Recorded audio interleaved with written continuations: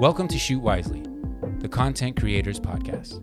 I'm your host, Amir Brahimi. With over 25 years of production experience, as a documentarian, my cameras have taken me across this country and around this amazing world, capturing and telling stories. The Shoot Wisely podcast is a conversation with fellow storytellers with the goal to inspire. In today's episode, we talk to Suitcase Joe, a street photographer who has been documenting the LA Skid Row area for over 7 years and prefers to remain anonymous. This is our conversation.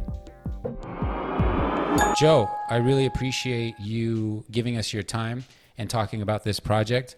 First and foremost, why do you want to remain anonymous? The main reason that I have decided to remain anonymous is I think that we're in a day and age where a lot of people are very much about, promoting themselves, or even when they're helping others, they really try to turn that attention inward, and they make it about them. And Suitcase Joe and my photos, as far as like the social network platform of it is there for the people who live on the streets of Skid Row to tell their stories and for their photos to be taken, for the world to hear it from them. It's not about me. It's about them. I'm just kind of a conduit for them. Yeah, I mean, I assume that, when you're doing a job like this, the last thing you want to feel is that you're exploiting these people.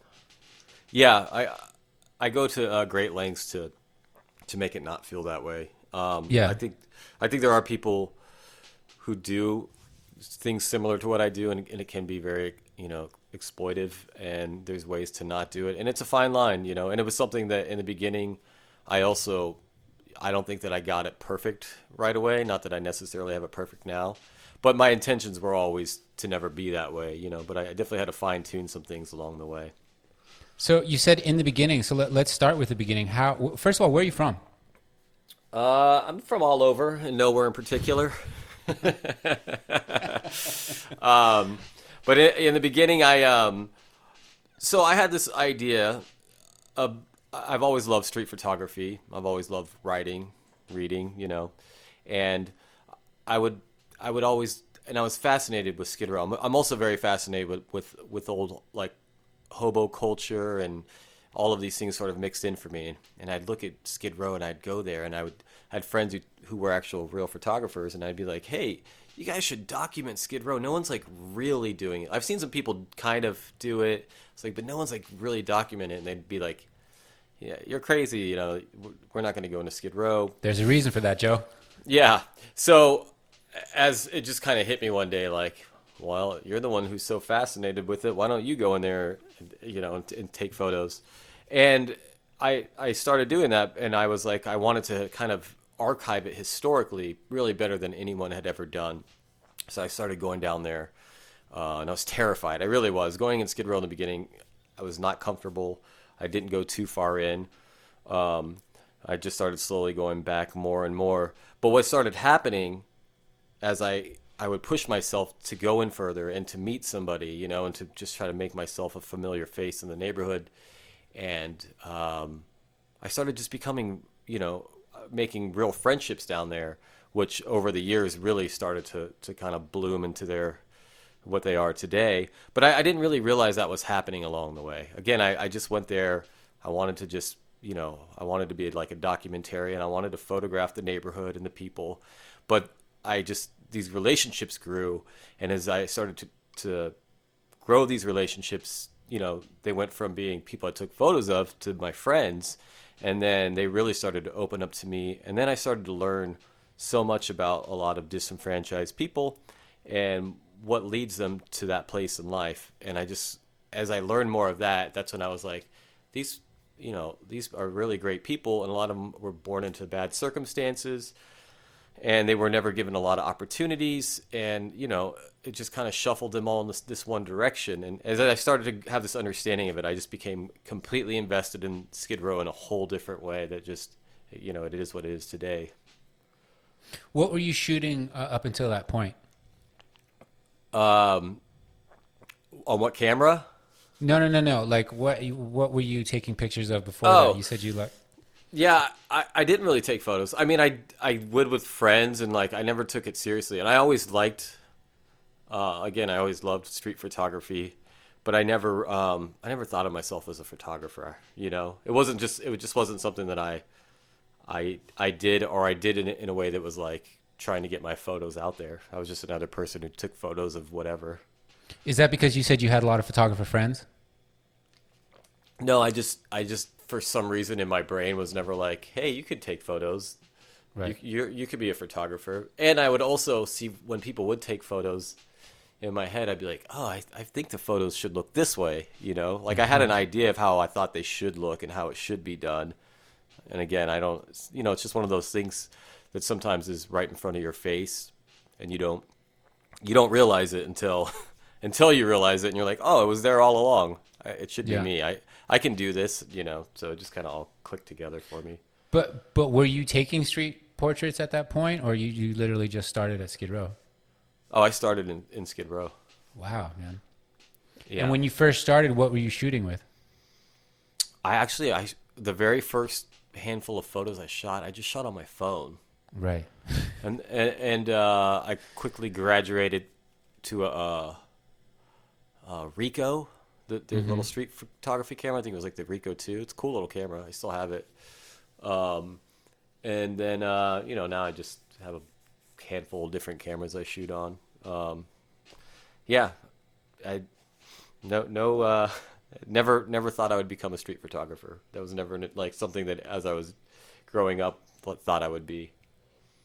And what was that first connection? What was that first connection that you made? I mean, maybe it was somebody that remembered you, or when did you realize that you were accepted? Well, I was about a year into shooting down there, and I'd been meeting people, but I hadn't really. And you said you've been shooting for 5 years, right? So you've been documenting down there for 5 years? Now I might be close to 7. Oh, wow. Yeah. But there's 6 or 7. But so there's a guy named Crucio who I'm still really good friends with. He's in the book. I went to Skid Row one day, and this is when I started to push myself deeper in. So I started at the very beginning, and I walked all the way. Skid Row borders downtown LA, and that's called the Bottom. And if you're in Skid Row, it's just kind of the terms inside of the neighborhood. And if you go all the way up to Central, where it touches Central, that's the top.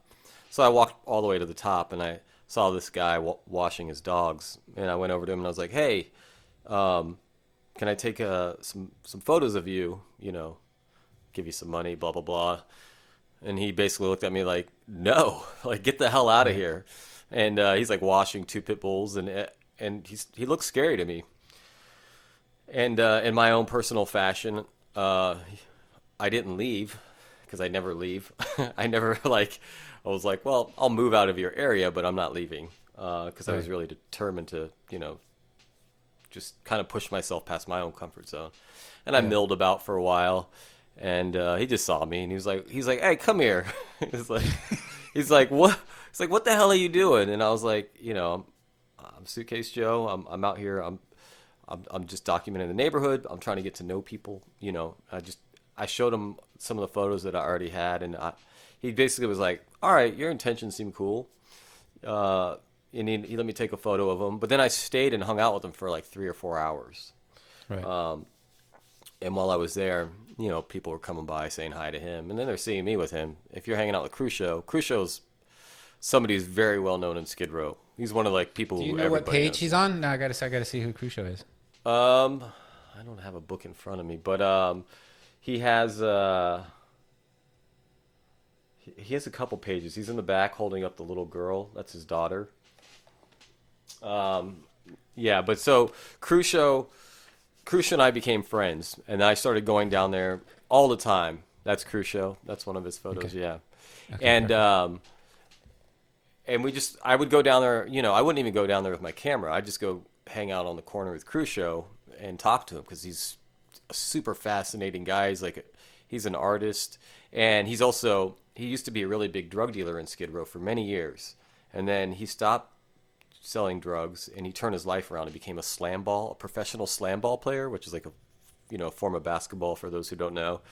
And then he became an artist. He started really putting a lot into his art, and then he's become like a Skid Row like community activist now. He's part of all these nonprofits. He brings kids down there to walk them through there, and Crucio and I just hit it off. And Crucio basically me being friends with Crucio, he started introducing me to people, or they'd be like, "Oh, Joe's hanging out with Crucio. He's good."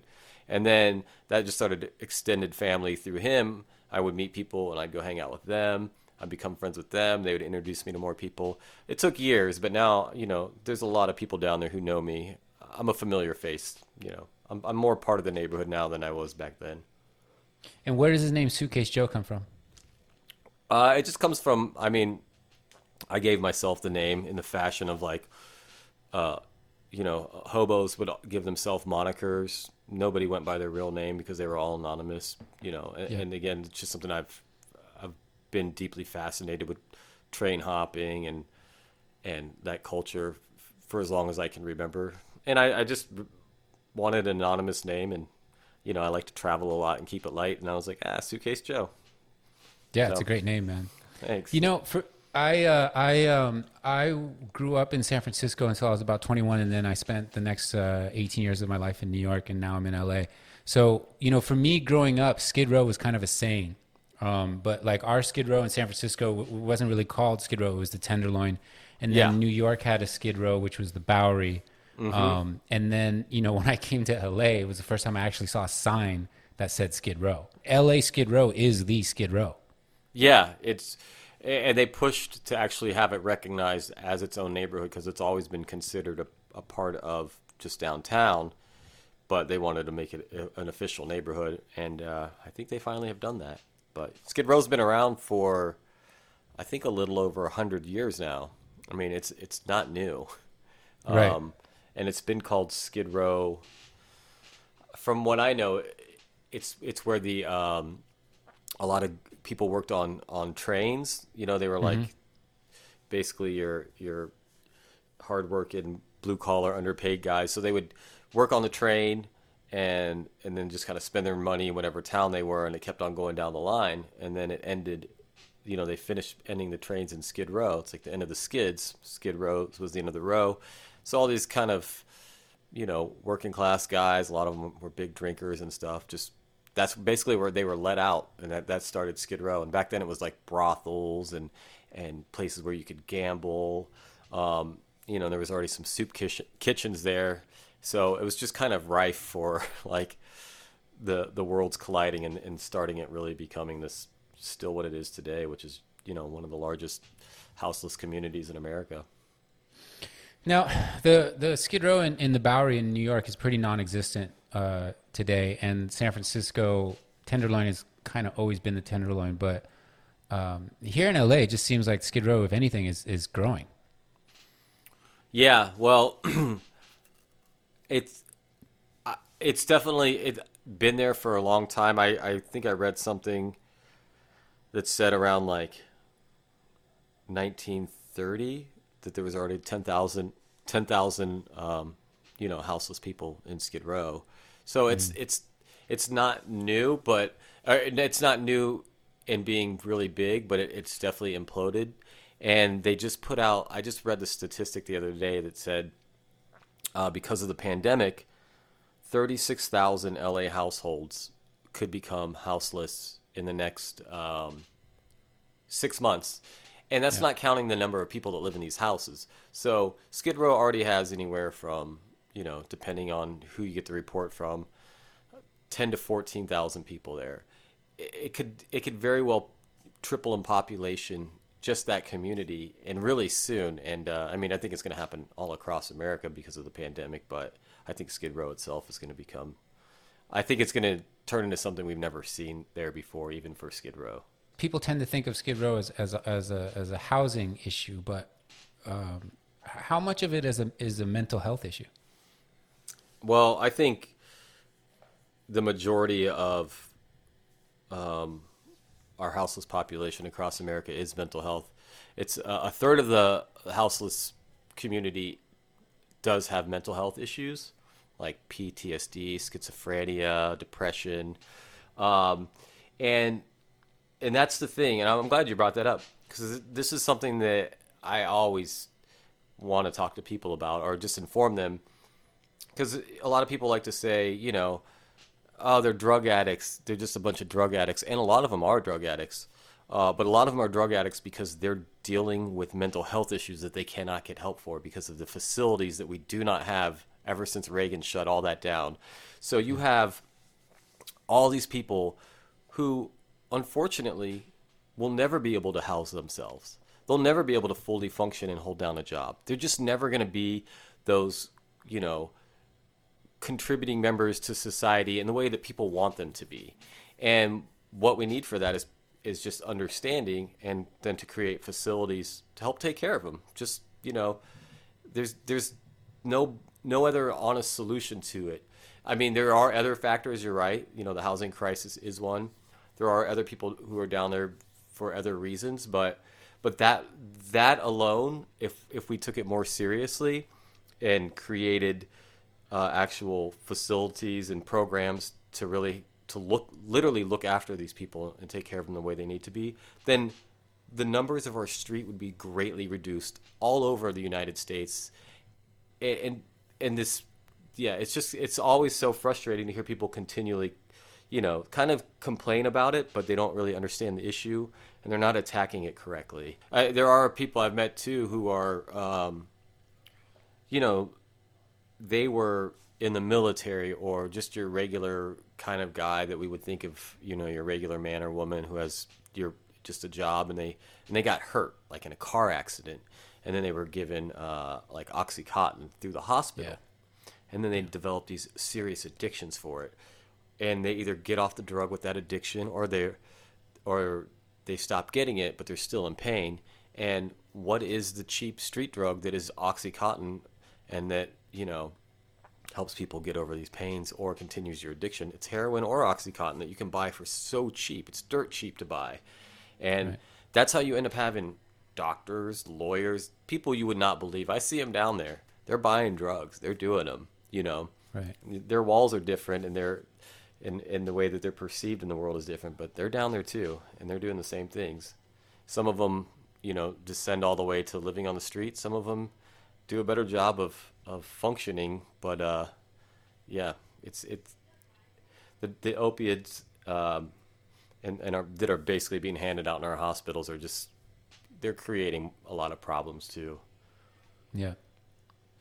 It's interesting because for me as a photographer, what's really powerful about photography is the ability to take an image that communicates with the future.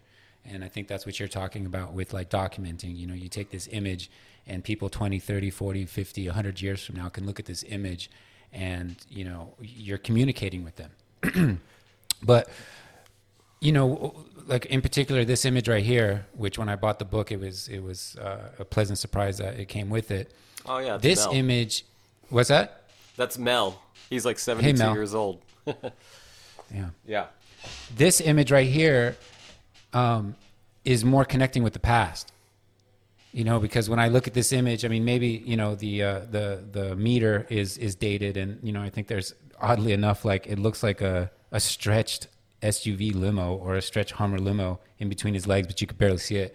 But other than that, this image could have been taken in the 30s. Yeah. I mean, that's definitely what grabbed me about Mel that day when I saw him. And honestly, it's all by chance, because all that clothes was donated to him. So he just happened to be wearing something that day that it really struck me the way he looked. But he's also been there. I think Mel's been there for 40 years, and he's in his 70s. He has like 9 siblings. So, he kind of is from the past and the present as far as Skid Row goes. So, I live downtown, and, I went through the pandemic and the lockdown. And the one thing that struck me was thinking about these people that live on the streets and, especially somebody with mental health issues. And, their world is already, Mad Max, whatever you want to call it. It's already it's already tumultuous enough. But then you got the pandemic, and, just go down the list with me here. You have the pandemic, and everybody disappears, and all the stores close, and nobody's around. Then, you have the protests, and all of a sudden there's people all over the place. They're all over the streets. They're making all kinds of noise. And then all of a sudden there's the quote unquote riots. Then there's, all hell breaks loose. And then all of a sudden you see the National Guard. Like, I can't imagine what somebody with mental health or even somebody with the right state of mind living on the streets, like, they must have thought the world was coming to an end. Like, they must have thought it was between, the Walking Dead and Blade Runner and like, so, I can see in your Instagram that you were well documenting during that time. What did the pandemic and the lockdown do to Skid Row?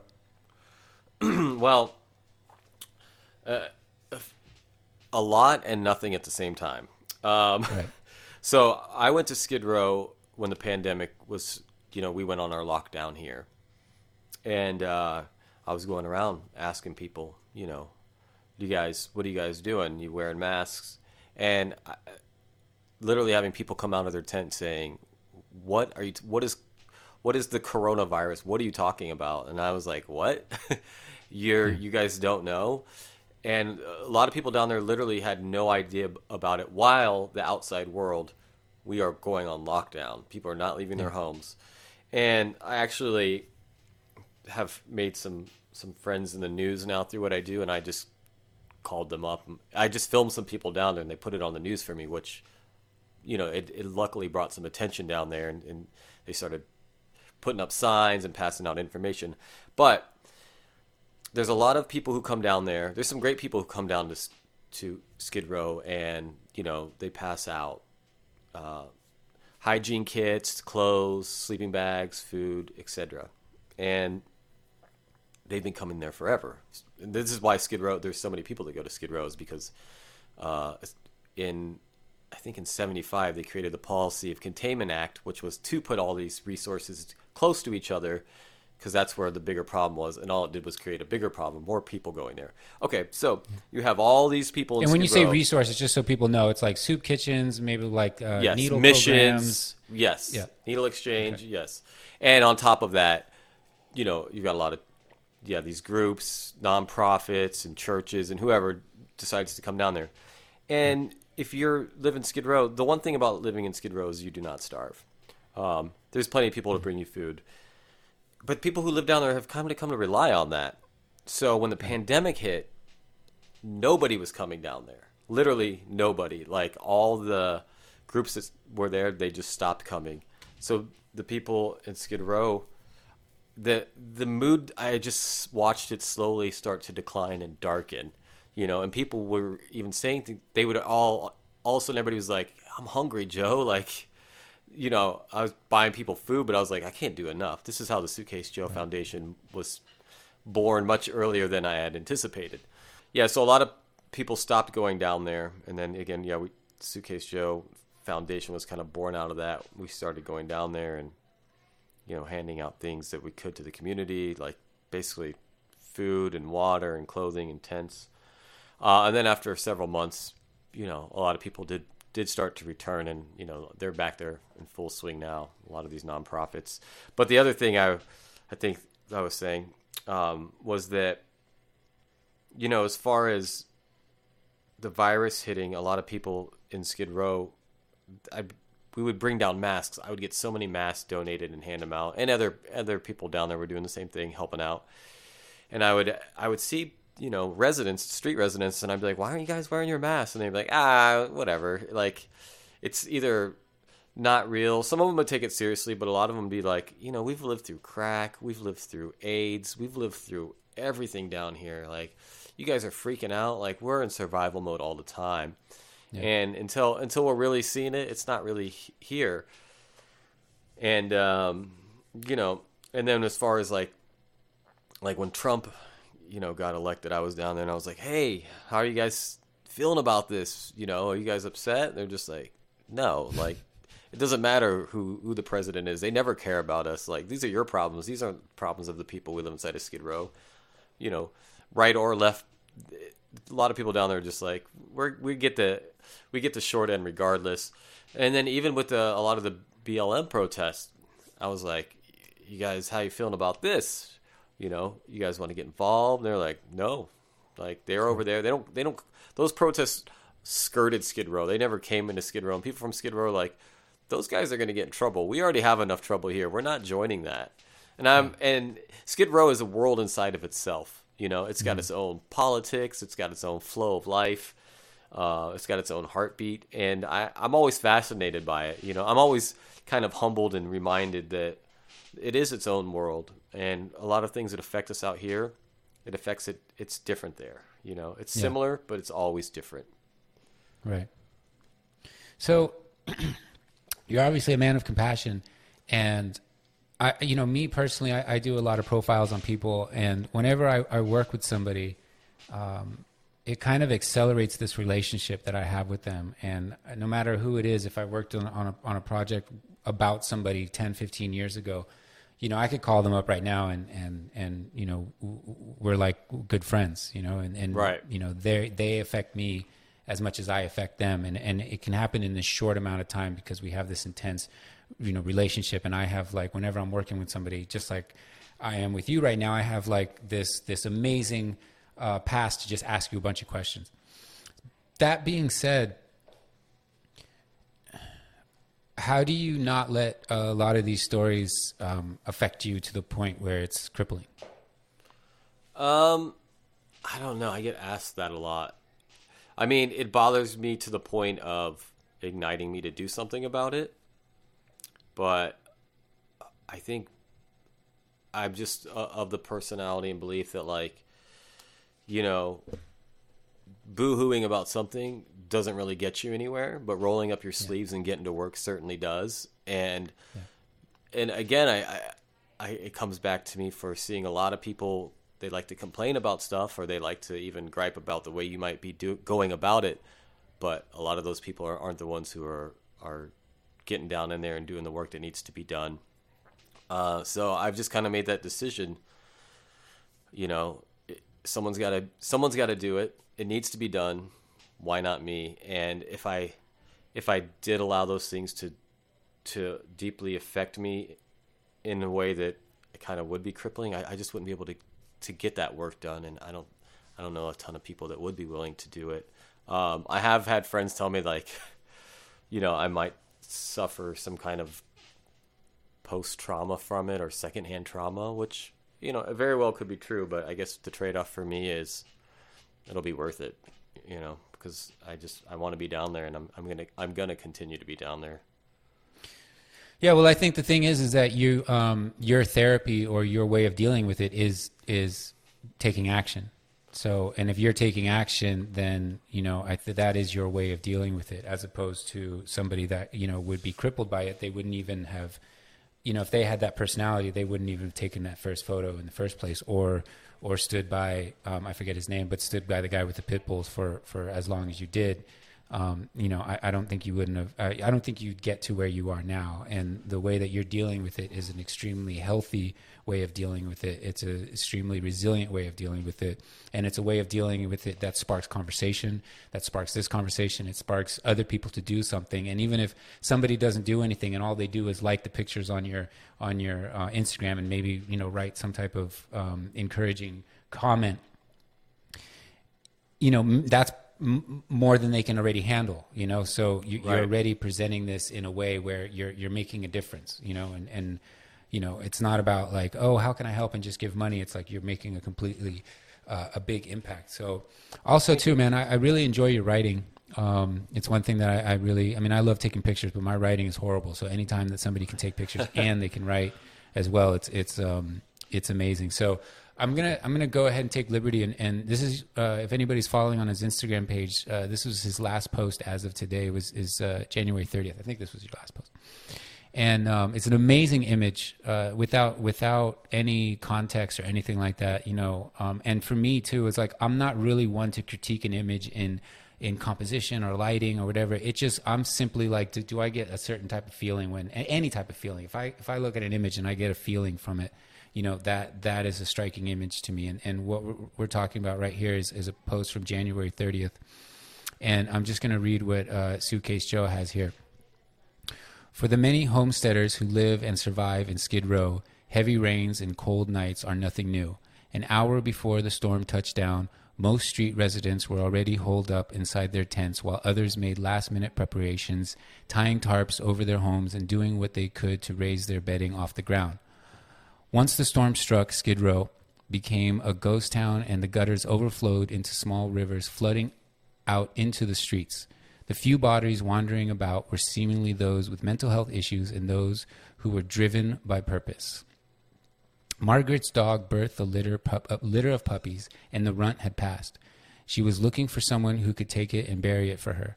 With few other options in Skid Row, it's quite normal for deceased pets to be discarded into the trash, but Margaret was determined to honor her dead more ceremoniously.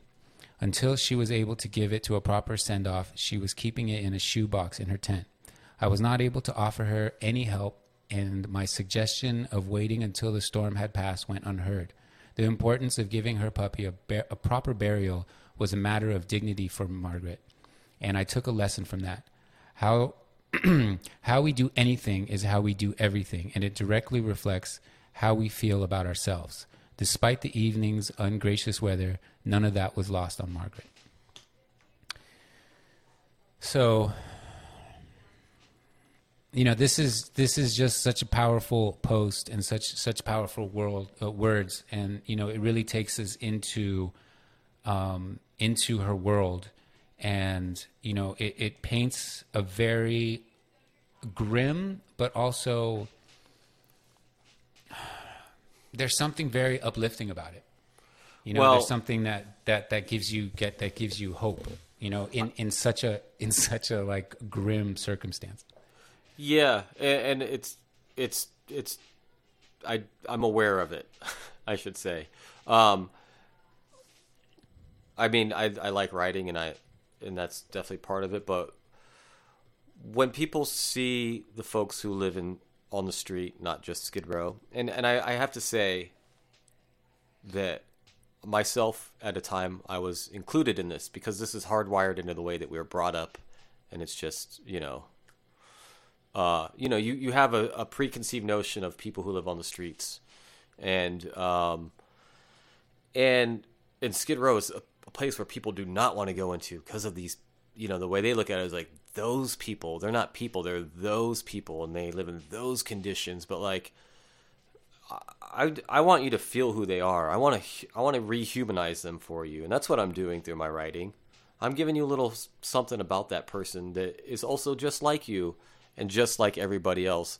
I don't know where it happens or why it happens, but a divide, begins in our brains, or it's taught to us. I don't know. I really don't know where the divide starts, where you stop looking at people who live on the street like they're just other people. They somehow become beneath, or, dastardly. It's like people don't want to look in their direction, and they don't want to associate with them. They don't want to extend to themselves just the normal human kindnesses that we all want to, and these people down there, even when it comes down to tents, how I look at them now is the way that I used to look at them. A tent is like going to my friend's house now. It's the same as your hard walls. They have thin nylon walls, but these are their homes, and this is their community, and they all have relationships, they have lives going on, and they have feelings, and they're just acutely aware about the way they're being treated, as we would be if somebody insulted us at work or in our friend circle. Like, it exists for them too, but they don't get that extended to them anymore, and they are aware of that too. That's one thing about being inside of Skid Row. When you're part of that community, they don't judge each other. It's one of the most beautiful things I've ever seen. They are so stripped down to just being out in the open with their flaws, because they have them and their neighbors have them. I've never seen anything so beautiful in my life. This place teaches me lesson after lesson, and through my writing, attaching it to my photos, you're seeing a face, but I want you to know something about this person, and I want that to connect with you the way I feel it when I'm speaking with them. Just the way you were talking about how connection is important to you. It's important to everybody, and it's not lost on people just because they don't live inside of hard walls. Yeah. The other thing too is I remember, because I've hit my hard times, and like, my immediate family has all passed away. I still have like extended family and I still have amazing friends, but Sorry to hear I'm that. not really one to sleep on someone's couch, meaning like I'm not really one to say like, hey man, I need a place to stay tonight, Right. So I remember we were driving, I think we were in Oakland at the time, and my good friend's wife, she was like, she was looking out and we see like, 10 after 10 after 10. And she was just like, how does this happen? How does this happen? And I was like, I'm a couple bad turns away from being one of those people. You get, like you said, you get into an accident and all of a sudden you have this crazy medical bill. You Right. can't pay it. Then you can't go to work. They give you some pills. You start taking those pills. You spend one night on the bench, no big deal. You spend one night in a bus stop, no big deal. Yeah. You're not a drinker, but you want to stay warm. You start drinking a little bit. You start drinking a little bit more, and then that's not enough. And then all of a sudden, you start not bathing. You start smelling a certain way. People start treating you a certain way. And then all of a sudden, you start turning to people that don't treat you a certain way, and they become your family. Uh-huh. And, when I told that to her, I was like, that would never happen to you. And I was like, I hope not, you know? And then there's also, people don't realize the amazing lottery they won of just being born in a household of people that love you. You couldn't have said it better. And that extends to so many things. I mean, that extends to not just our houseless community, but even people born in America wanting to put up a border wall. I'm like, you have had nothing to do with where you were born and what situation you were born into. Nothing at all. Yeah. But be thankful if it was great or good. Yeah. And a lot of the folks in Skid Row, and this is something else I like to talk about, is that they're a lot of them are, for lack of better words, products of their environment. They were born into a certain lifestyle. They were born without options. Foster homes, where you have to defend yourself, where you're just moved around. You learn to become a certain kind of person right from there to juvie, from juvie to jail or to prison. And where do you go from there? You go to the streets, and then you just start shuffling back and forth between them. And it's a continual cycle, because also nobody wants to give these people a chance of any sort. This is another thing I come up against. Why don't they get a job? Do you want to hire them? I'm not hiring them. Well, who do you expect to? Our reform is, prison reform is a whole other thing. They're just continually set up to fail, and then they're continually criminalized for it. And if you just take a second and get to know them and get to understand them a little, which is what I hope to do through my work, you realize why they are in the situations they are in, or even sometimes the reason they behave that they do. I'm not saying that some of the crimes, I've met murderers down there. I've met some people down there, and as I've gotten to know them, I'm like, okay, I understand where you were at in your life when that happened, which I didn't understand before. You were brought up in a whole different world than we are. And it's beyond baffling to me when people sit, from these nice homes and these nice neighborhoods where they've had these nice opportunities and things handed to them for all sorts of reasons. And they can sit there and be like, why don't they just do this? And why don't they just do that? I'm like, because they were never given the opportunity. And still to this day, you're not even extending that to them now, and the notion of thinking about them. You're not even aware of that. You're repeating exactly that cycle of not allowing them to come up any further than they already are. You're keeping them down. And, long way to go. But hopefully, again, that's kind of what I'm really aiming high to do, is I want to break down some of these barriers. But I don't want to make anybody feel, this is another thing that's important to me through my work. I want anybody to be able to come look at it. And I don't care about where you are, your political party, your lot in life, whatever it is. I just want it to be accessible to everyone, and to learn something from that about their fellow human beings, and more decisively for what I'm doing, the people who live on the streets. Get to know them a little bit, get to understand them a little bit. And once you do, it's harder not to care about somebody or something when you actually know, where it's coming from, and that it has feelings, but again, it's long way to go, but it's sometimes hard to keep my frustration in, but I never want to come across as shoving something down someone's throat or an angry person in my work, because I don't like when people do that either. You know, Yeah. It turns me off when somebody's just like, this is how it is and this is how you should be. I'm like, oh, I like information. I like to decide for myself. And I'm not telling anybody how to feel. I'm just giving you the information of what's there. But I'm hopefully pulling back the veil a little bit and letting you see a little further inside. I want to talk a little bit more about your friends here and give some context and humanize some of these people a little bit. There's an image of artist Kenneth Ross. Can you tell us a little about Kenneth? Yeah, Kenneth is from, I have the top of my head, I want to say Milwaukee.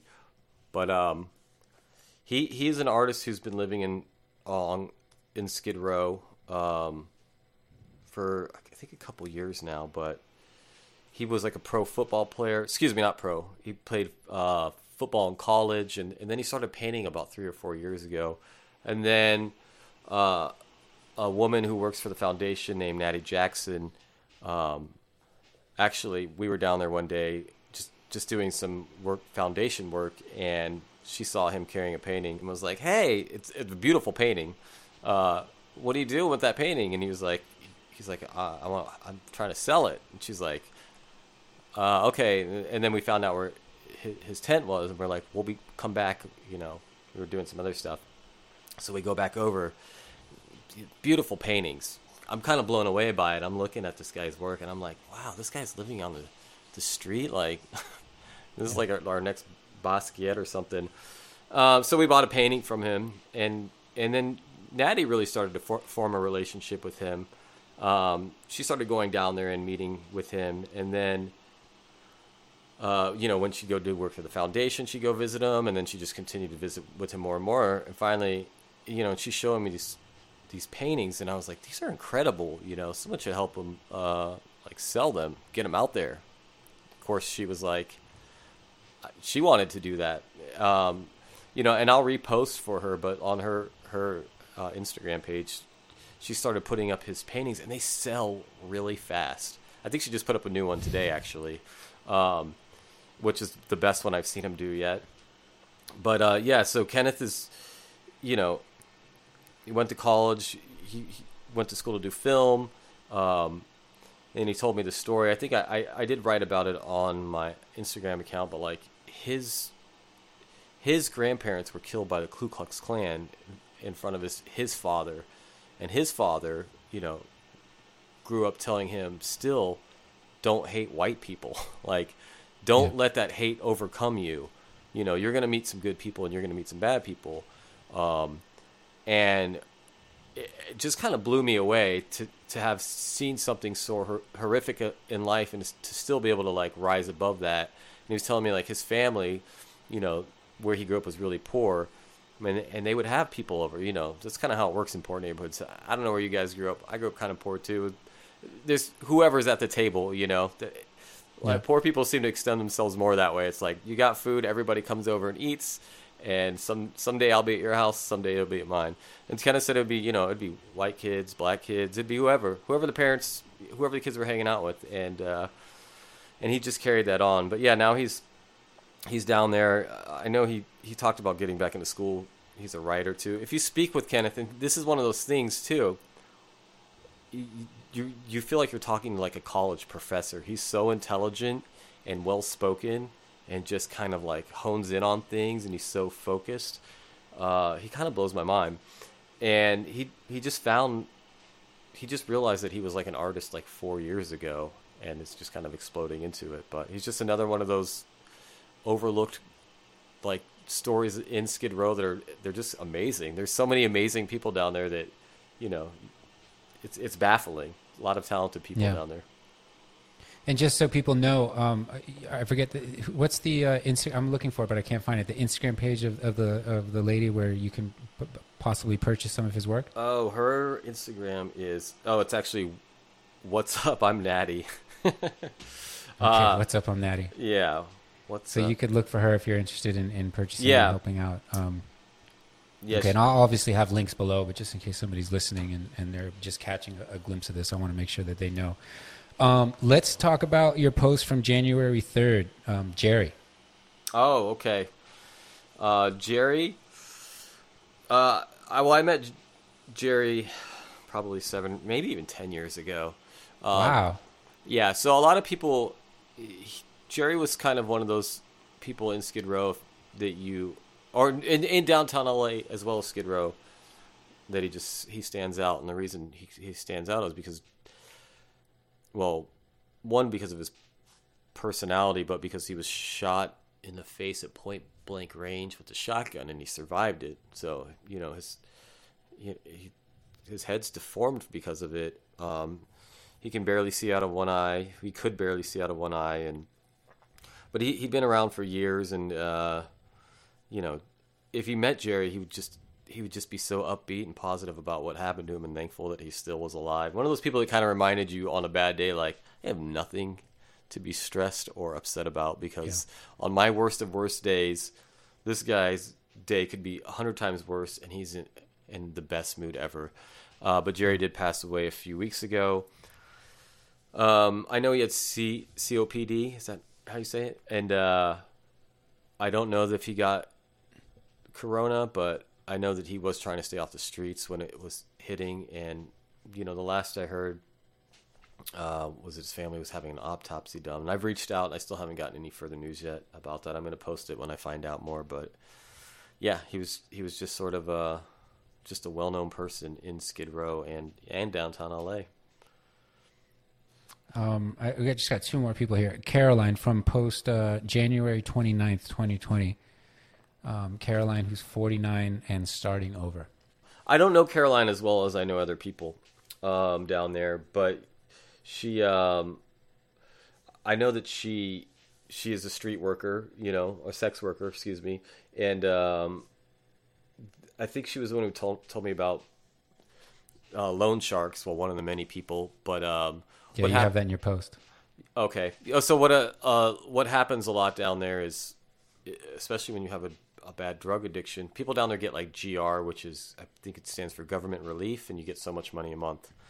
Well, when you can't,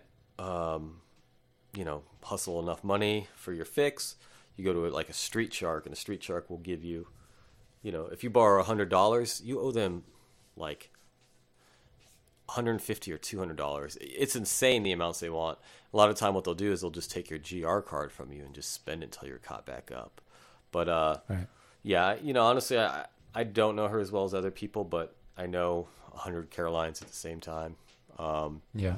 Sadly, there's a lot of girls down there who are, they're there for different reasons, but they get women in Skid Row are taken advantage of and preyed upon more than anyone else. It's the worst thing I do have to see down there, and just to be really honest, rape happens down there quite a bit at an alarming rate. People go into these tents, you think about it, and to get protection, they might, stay with a man to feel protected, but a lot of those times those men won't protect them either. Now there are some great guys down there too, so I don't want to mince it, but I see it happen a lot, and they think that they're being protected, but often they're just being taken advantage of, and also those men hit them too. And there's a weird code down there where when a man will hit a woman, a lot of the time men down there will other men will turn a blind eye. They don't get into someone else's business. Sadly, I understand the kind of the rules of the street. I don't agree with them, but sometimes you have to stay out of other people's business just not to create more trouble for yourself. But sometimes you have to interfere because that's just the right thing to do and put yourself at risk. Also, the police down there, women who are taken advantage of report it to the police, and it's not taken very seriously. And I don't know the reason for that. I don't know if they're overwhelmed with it or they just don't care. But, another female, I think her name's Whitney, I posted about, told me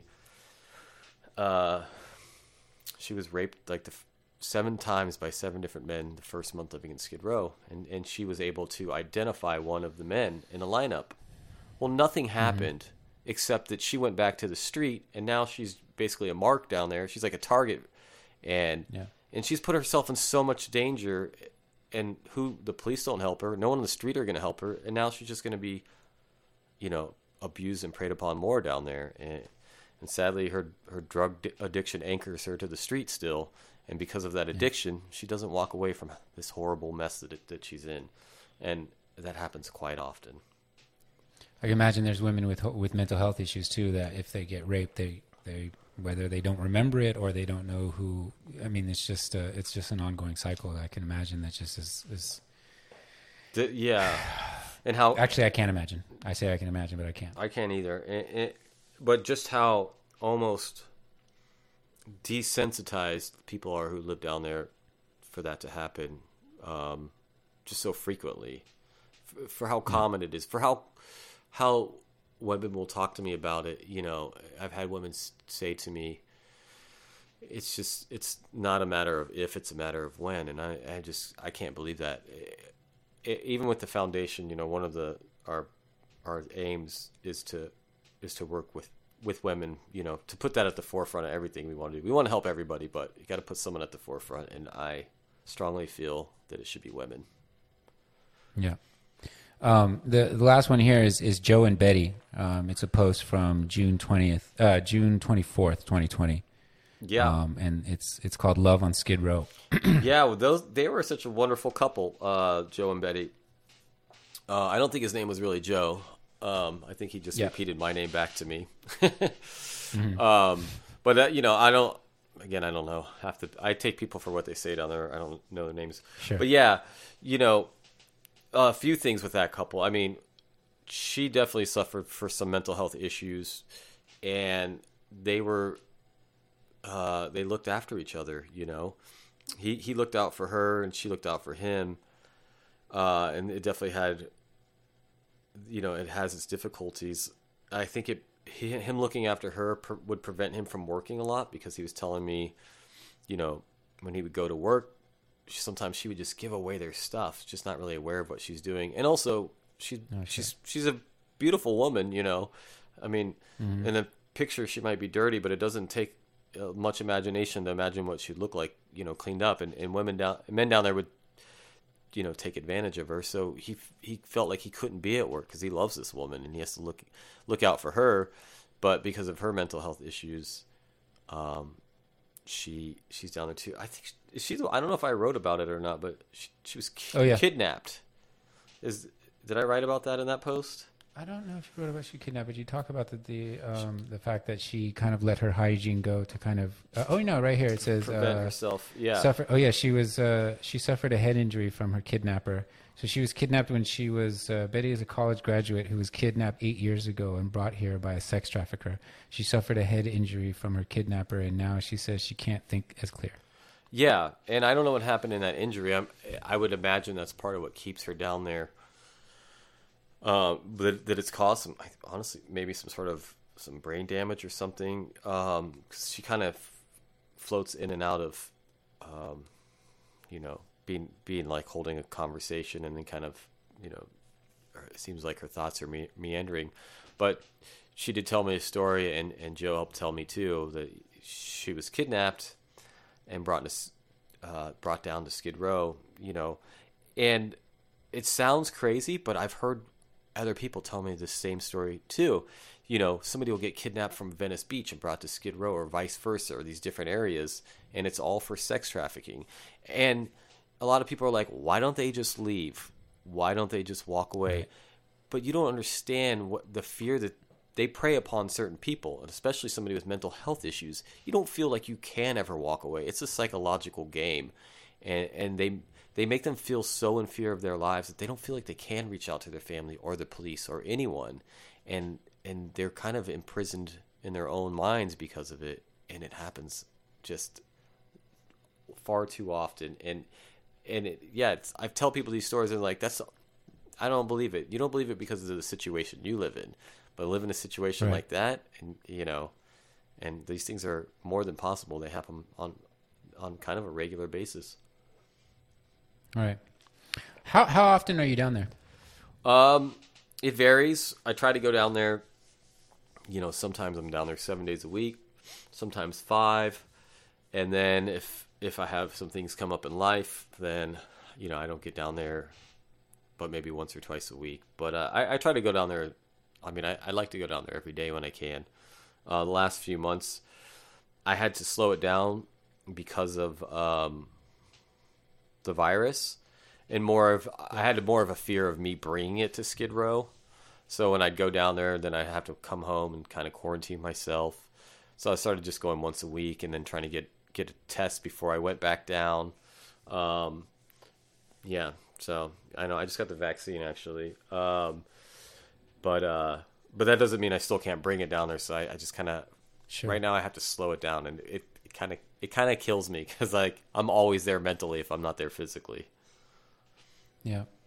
There's one other. I don't think I wrote down the actual page, but there's an image of a man cooking chickens, and you talk about how John. He was going back and forth. John. Yeah.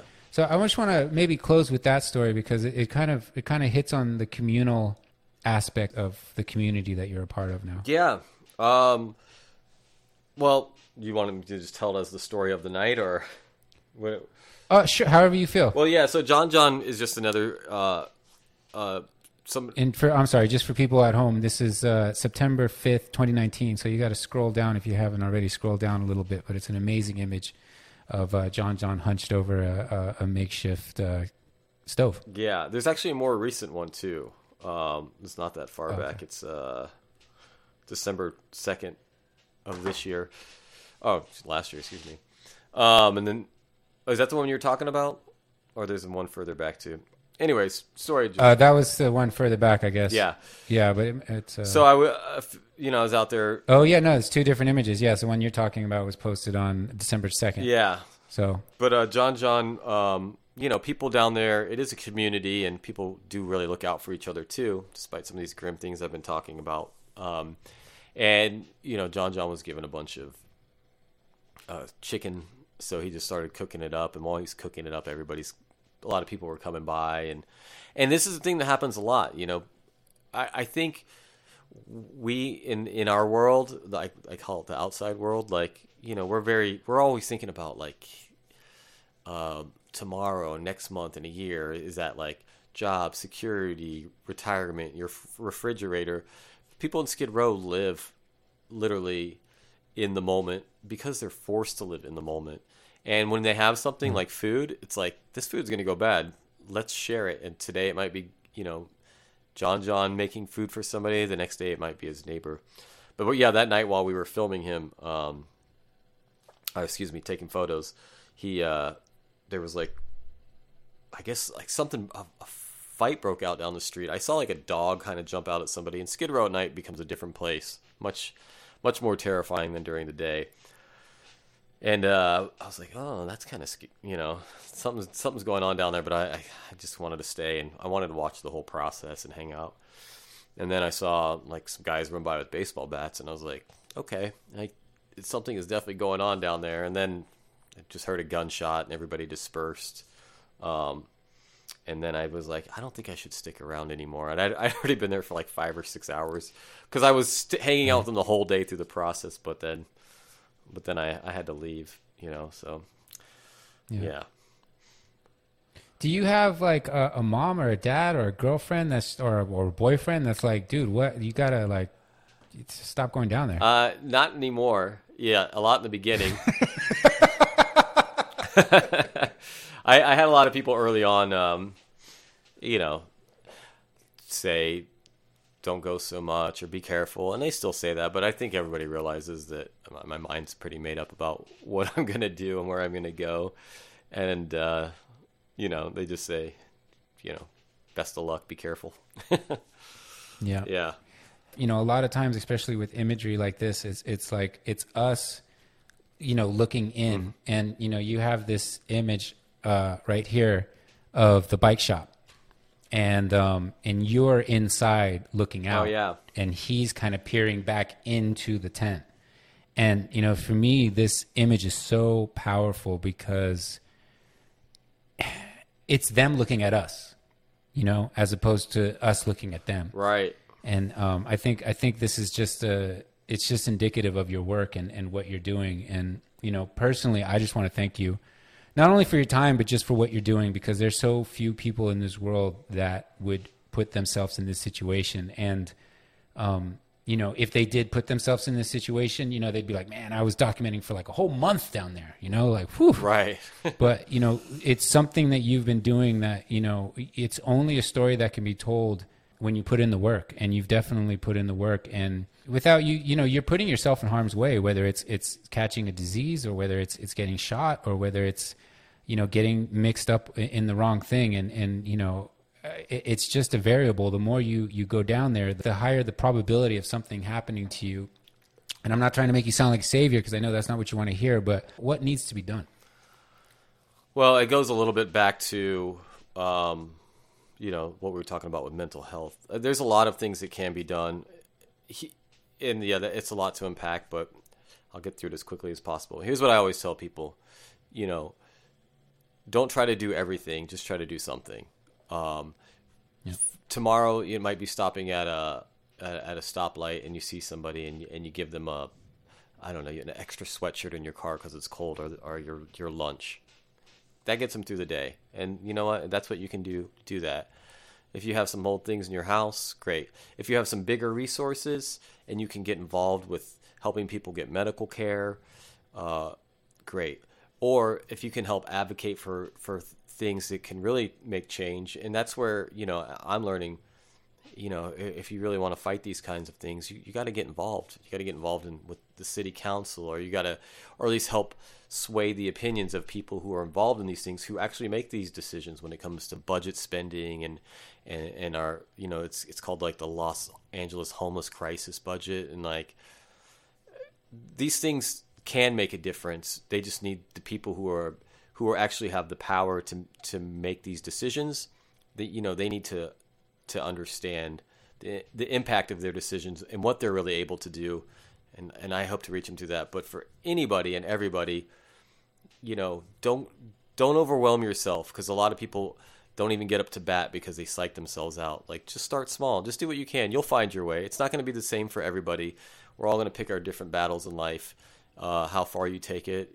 This might not be your full-on crusade, but, just try to look after your neighbor and be compassionate and treat them the way you'd want to be treated, or the way you'd want them to treat your family members, or somebody that you care about. Treat them the same way. So there's all different levels.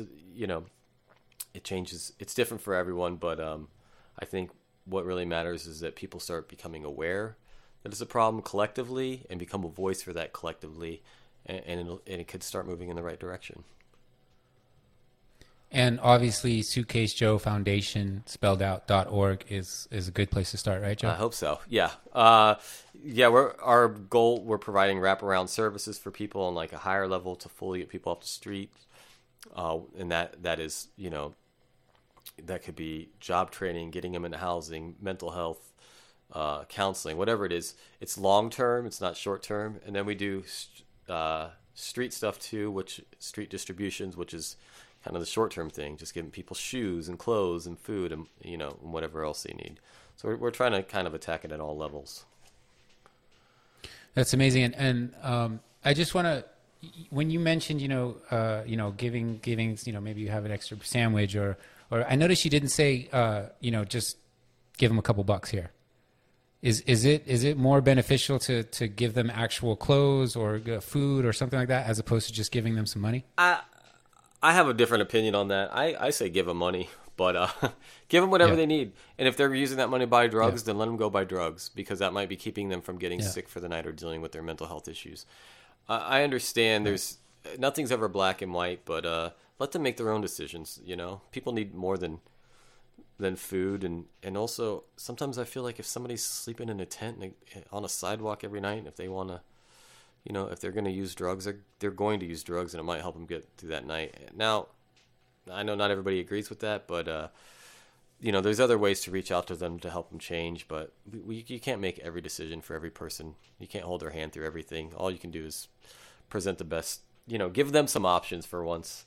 And hopefully somebody treating them that way will make them start to see some things that they hadn't seen in the outside world, and maybe themselves for once. Yeah, compassion. We can all use a little bit more compassion. Definitely. I really appreciate your time, Joe. Is there anything that you wanted to say that maybe we didn't touch on, or anything else you want to, point people towards that they can help out. I mean, I know the suitcasejoefoundation.org is a good place to start. And also too, your book that I purchased is like a portion of that goes to the Suitcase Joe Foundation. So that's also, I want you to look out for Sidewalk Champions, Skid Row Street Photography Photos by Suitcase Joe. I want everybody to look out for that too. But is there anything maybe we left out? No, or it's great. You want to say or something? And here's what I always tell people too. It doesn't have to be the Suitcase Joe Foundation. Just find the thing that you're excited about and get involved with that. It could be anywhere. I think it just really starts with just start small, but just get out there and get going on it. Just find somebody, find the cause that you care about that ignites you, and just put a foot forward and let it begin. That's awesome, Joe. Listen, man, I really appreciate your time. Thank you for having me. I really appreciate your work. If I see a guy walking around on camera in Skid Row, I'll say what's up. All right, good luck. Thanks, Amir. Thanks, Have man. a good one. If you found this episode inspiring, please subscribe, leave a comment, and if you know someone that would find this conversation useful, please share. Your support is greatly appreciated as we build the Shoot Wisely community. Thank you. This episode of the Shoot Wisely podcast is sponsored by Metric 9 Productions. At Metric 9 Productions, your story is our passion. And I should know because it's my company. This episode of the Shoot Wisely podcast is also sponsored by DTLA Culture. DTLA Culture, uncovering DTLA one story and image at a time. Thank you for listening to the Shoot Wisely podcast. I'm your host, Amir Brahimi.